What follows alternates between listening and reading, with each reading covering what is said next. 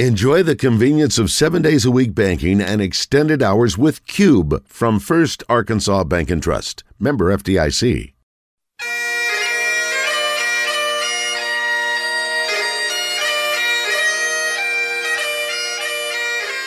It's time for From the Short Grass with Trey Schapp, a golf podcast for those who love golf, struggle with golf, and just like to enjoy the outdoors and fellowship with friends, all while chasing a ball around trying to put it in a 4 1/4 inch diameter hole. From the Short Grass is brought to you by Blackman Auctions. For over 80 years, better auctions have always been Blackman Auctions. By MinnowsPlus.com. From baits to waders, if it helps you catch a fish, they have it. And now, from the Short Grass, here is your host, Trey Schapp. Welcome to another edition of From the Short Grass. I am your host, Trey Schapp. Well, we've had our first freeze. The weather is definitely getting cooler. Daylight is getting shorter, and the amount of time that you have to play golf is definitely decreasing this time of the year. With that being said, it's time for basketball season. I couldn't have thought of a better way to bring on basketball season than sitting down with a national champion basketball coach who also happens to love the game of golf. In this episode, part 1 of my sit down with Nolan Richardson, head coach of the 1994 Arkansas Razorback National Championship basketball team. I know you're going to enjoy this. And we have future basketball coaches coming up in episodes as well, both from the men's game and the women's game. I want to tell you about Minnows Plus. MinnowsPlus.com. They have the Reveal cellular camera by TactCam. Right now, you can get it at MinnowsPlus.com. After a short break, we're back with Nolan Richardson.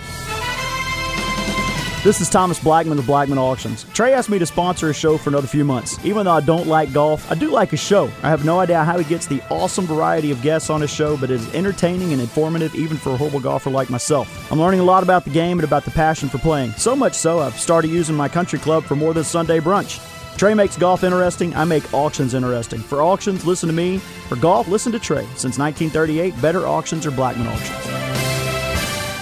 Minnows Plus is your local source for live bait and live well supplies. They carry the entire line of SureLife products, everything from better bait and finer shiner to no ammonia products to keep your bait and your catch thriving till you get back to the dock. They are the best source for all your private land ponds. Minnows Plus has fish food and pond fertilizer to keep your pond healthy and thriving all year long. If you own or run a bait and tackle shop and need to resupply, contact Minnows Plus and ask about their wholesale prices. Open to the public and walk-ins are welcome. Find them on the web at MinnowsPlus.com.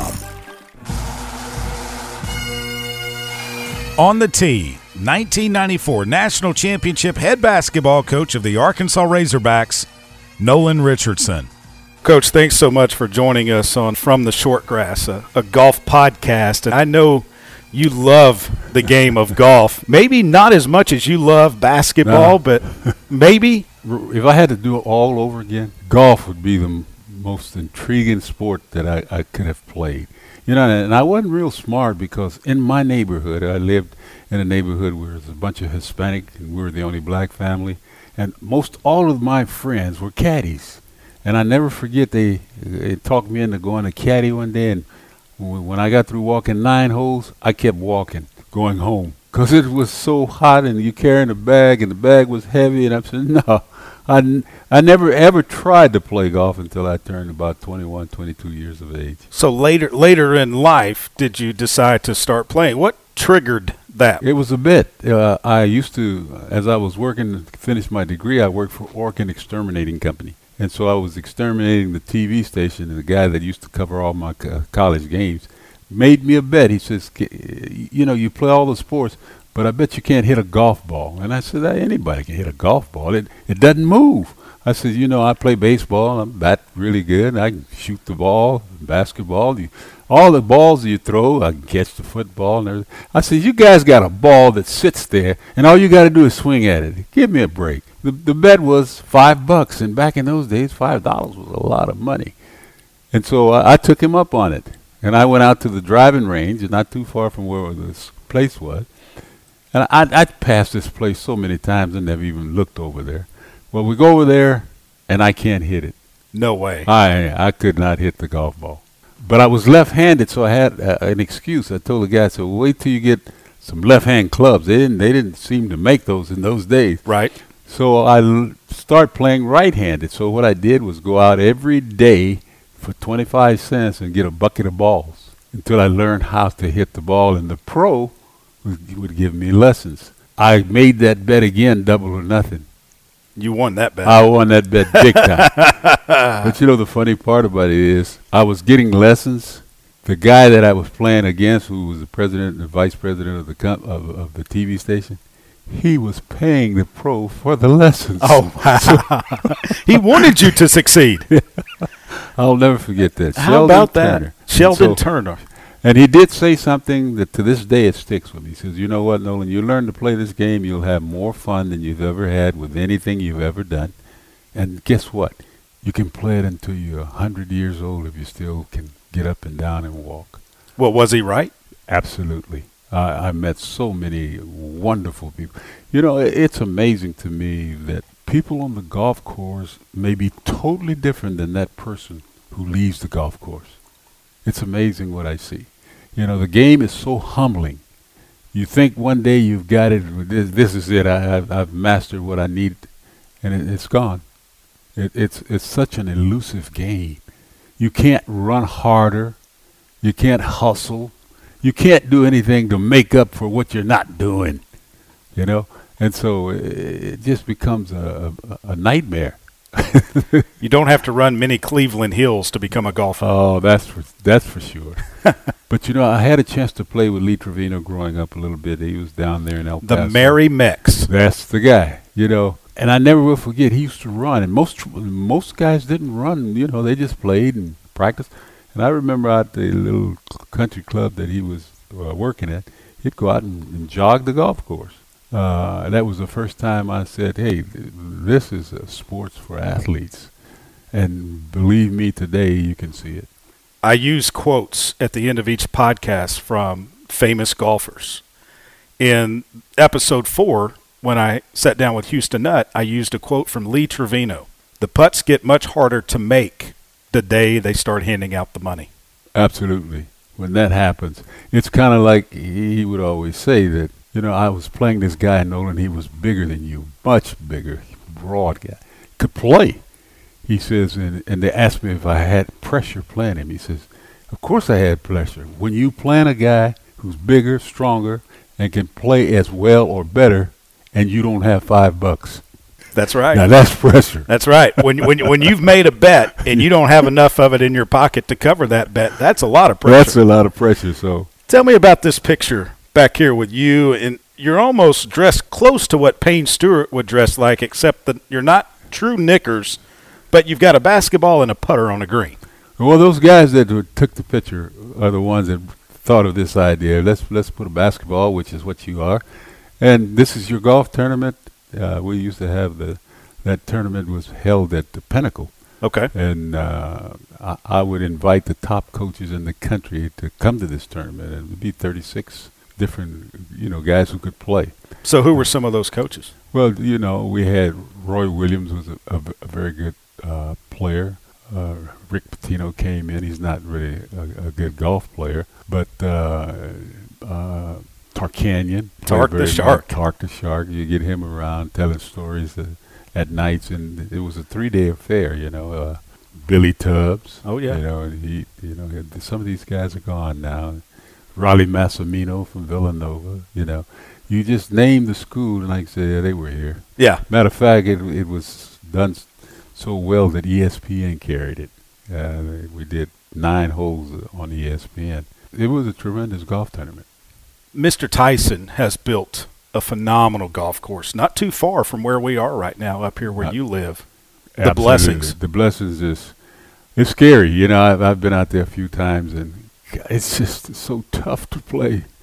You know, especially if you're playing not the back or the middle tees. I mean, I could play all the way up to the front now and still have to use another driver on my second shot part. But it's demanding. You know, there's no can't get away with a bad shot. Right. No. Now, when you were coaching up here, If memory serves me correct, you played out at Paradise Valley quite a bit. You had your own golf cart, the red golf cart with the hogs on the side of it. Everybody knew when Coach Richardson was out there playing. Well, I lived on the second hole. I started A little out, short par 3. Par 3. Yeah, I used to sometimes come right out. I knew that par 3 better. That's the only hole I could par most of the time. Because you played it so many I played times. it every day, and it was just something that didn't bother me. Then when I get in a tournament, I couldn't get a par. Oh my I mean, gosh. that's what I say about golf. You know, is I get a kick out of these guys that miss that say, how could he miss a 3-foot putt? I said, very easy. Just stand over it and hit it. If you don't hit it right, it ain't going in. So you can miss a 3-foot putt just like you can make a 30-foot putt. You know. This flag over here, Nolan Richardson, John Daly Charity Golf Tournament. When did you team up with Big John? Big John came to my rescue many years ago. I mean, John, I used to play with him. He used to pass. It's an amazing little story. He passed through the house on the second hole, and he yelled, "Coach!" You know, because I'm going to play him, but he going to win the money. Because, you know, anytime he needed lunch money, he come by and say, "Hey, Coach, you want to play a little bit?" One day he came through there, and this is kind of the embarrassing part. He comes through and he's yelling at me. I could hear him. My wife goes and says, there's a kid out there calling you. And it's John. And then he says, "Miss Rose, yeah, can Coach come out and play?" Like, He had to go ask your wife for permission for you to come out and play. yeah, it was funny, boy. So anyway, I lived there and had a chance to play quite a bit of golf during the times that I lived there. I still go out and play. I used to play quite a bit, but since COVID and since my wife got sick, I haven't really played much golf in the last 2 years. Did you play much with Paul Eels back in the day? I played a few times with Paul. You know, there's a guy that loved the game. Yes, he did. You know, there's a guy that loved life. I don't think I've ever met a person that was so sincere and so seemed like it didn't matter to him who you are and what you were. You were a human being, and he treated you like that. I can never say enough wonderful things about Paul because we spent quite a few years together doing my radio show, TV shows. He called a lot of your games. Man, all of my career he was with us, and of course I got a chance to be around for about 17 years, and he was there, all 17 of them, I believe. When you think back, is there one player that you think would be good at golf in all of the places you've been, whether it be Arkansas, Tulsa, or? You know, when I saw Big O came to El Paso and played some golf, and I was surprised. Big O? Big O, pretty good player. Todd Day, they came down there, pretty good player. Their scores, I don't know about how they tell the scores because some of the guys who played with him said, Coach, they were giving themselves 90-footers. They said, "Oh, that's good." Yeah, that's good. Pick it up. Pick it up. What about Corliss? I don't, Corliss, he never struck me as a guy that would want to play any golf. He was just like I was, thinking that the game probably, it's a little bit different now. It's a harder game than they think. I'm sure you've seen Charles Barkley. Oh, I played with him. Oh, boy, tell me that story. You had to have taken money off of him. Everybody did. Well, he's a guy, and I think Michael Jordan tells the story best. Charles Barkley is a guy that loves the game of golf and loves to gamble, and he's very bad at golf, but he loves to gamble. He knows he's bad at golf, but he can't resist betting on the golf course. Well, that's who he is. Charles, I got a chance to coach Charles when he was a freshman at Auburn. That year they had what they called the junior type Olympic, and I had the South team, and he was on that team. He was just a little fat round mound of a greyhound, a bomb. Yeah. And I never forget when he came in, he was late, but I didn't know who he was. And the assistant coach was from that area. So I said, "Who's this kid?" He said, "That's Charles Barkley." I was the coach at Tulsa University in the Missouri Valley. I didn't keep up with that Southeast Conference. So he says, "You don't know him, Coach?" I said, "No, I never heard of him." He says, "You will." Well, we went to practice that day, and I said, before we went to practice, I said, "Why are you late?" He said, "They got caught in the traffic and the buses and the plane." I said, "Go ahead, just get dressed, and we're going to be working out here in an hour." And he true enough, he showed up. And the first play, that the ball, they just bounced it and threw it up, and he goes up and do almost a 360 dunk in it. And I said, "How did that little fat guy get off the ground?" That was just to show that, hey, I'm here, fellas, and everybody knew him. And then when we went up and down, he could outrun everybody just about. Wow. I said, man, what a talent. He was a freshman. He had just finished his freshman year. And so that was the first time. And then after that, when he got to be as popular with the NBA, he were able to go to these golf tournaments. And that's why I got a chance to play with him from time to time. He's worked on his swing a lot. He's had people try to help him with his swing, and I think it has gotten a little bit better. But, Coach, he would take it back, and he would get that hitch, and he couldn't come down. He couldn't come down. Yes, I know what you're saying. I told him, I said, "You know what, Charles, I could correct that if you let me, but I know you won't." I said, on the left side of your brain, you got a right side. I said, switch hands, go left-handed, because the right side of the brain is paralyzed, Hoss. What did he say? He looked at me and said, "Oh, Coach, ain't nothing going to fix this. I'm going to continue to do this." But I would have tried. I would have gone left-handed because he couldn't come.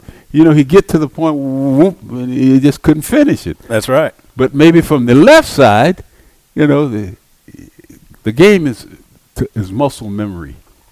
Muscle memory. So if that side doesn't remember anything yet. And I says, and so, it's kind of like I told one of the kids that I was coaching in that deal, I said, if I put a bird's brain into your brain, you'd fly backwards instead of forward. That's true. But anyway, Charles is a unique individual. He really is. I really have a great admiration for Charlie. He's kind of outspoken. Very. He says what's on his mind. He leaves no doubt how he feels about what he feels about. There's no doubt. But, Coach, I think that's what makes him, and then the show that he's on after the NBA games, Inside the NBA on TNT with Ernie Johnson, trying to spearhead and control everything. And you've got Shaquille O'Neal over on the right, and you've got Kenny Smith right there to the left of EJ, and then Chuck on the end. What a group! What a group! Yeah, they bring a lot of interesting scenarios that the average fan that just watch wouldn't really understand. I think they help them understand the pro game a lot better. They are one of a kind. I'm sure you've played some of the best courses in the country. I played a few, but I had my greatest opportunity. I played Augusta. I never forget. We got there about 1 o'clock. When was this? This was '94, right after the national championship. I got Mr. Stevens and Frank Broyles, and of course at the time Mr. Stevens was the president. He was, yeah. That was one of the deals that I was able to receive. And I can't remember the guy I flew up with, but we went straight to the golf course, put on our shoes, and right out there on the golf course we played until it got dusk dark, couldn't see no more. Got up the next morning and played another maybe 20 holes, and then we caught our plane and came back. So I had the opportunity to play there. How was it? The rough, I never forget, the rough was better than our fairways. The rough was so beautiful. I'm saying, man, I don't mind landing in the rough side here. And it's kind of an open course kind of. I think it's changed quite a bit since '94, '95. Sure, it has. But I know one time I hit one and it either duck hooked one or fade, which caused a wild slice for me. But I still could hit. Usually when I did that, usually I'm behind trees and you could almost see where you hit the back golf ball. Mm-hmm. The thing that was really amazing is the putting surface. I think probably from tee to green, most of those guys good, but when you hit that green, boy, if you ain't got the right read on it, no telling what might happen, or the right speed, or the right. That ran me crazy. One time, I think it was 4 or 5 putts that I had to take. Wow. Yeah, had an elephant back. Looked like it every time. Either it's gonna go, or it's coming back at me. I'm saying. And then there was one of the holes that the caddy told me, "You're gonna hit it that way," and the hole was here back. He said, "But you want to hit it this way, and it'll come back." So did you do that? No, I faced the hole and hit it. And so he said, "Look at this." He threw the ball, and it came right back down to the hole, didn't it? 94 national champions, and then you get to go to Augusta. I mean, that just had to be a treat. When did you first start watching golf on television? I watched golf any chance I could get, because once I turned 21, 22 years of age and made that bet, I became big-time golfer. Because once I got out of the college, I went into the high school. I was the golf coach. They didn't have any golf, and I was probably the only person on that campus that played golf a little bit. So they made me the golf coach. And then the girls didn't have a team, so I got the girls included. So I had boys and girls golf after the basketball season. I just sent them out, go hit some balls or do something while I coached the basketball. And then when I got through with basketball, I'd go to golf, which was right up my alley because I got a chance to play. Every day I got a chance to play until it was over. This might shock you.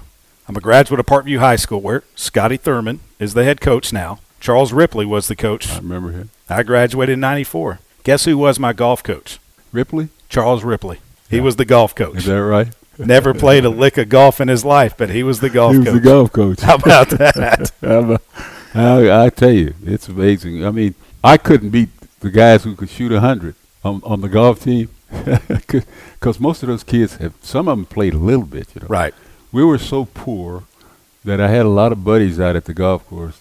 I would take their clubs that they didn't need or didn't, and just make me a small bag for. You had to have at least 5 on your team. That's how we survived the first 3 years, of me getting clubs from anywhere.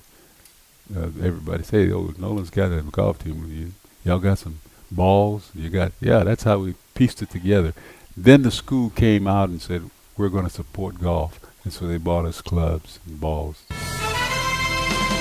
This is Thomas Blackman of Blackman Auctions. Trey asked me to sponsor a show for another few months. Even though I don't like golf, I do like a show. I have no idea how he gets the awesome variety of guests on his show, but it is entertaining and informative even for a horrible golfer like myself. I'm learning a lot about the game and about the passion for playing. So much so, I've started using my country club for more than Sunday brunch.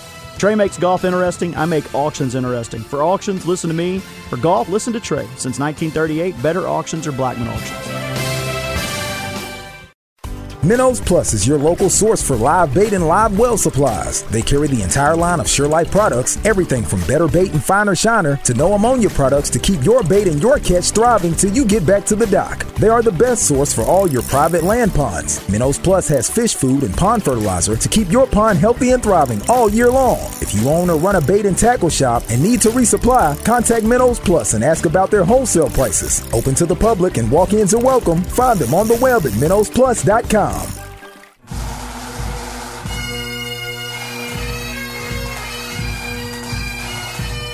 Welcome back to From the Shortgrass. Do you like auctions? Do you like farm auctions?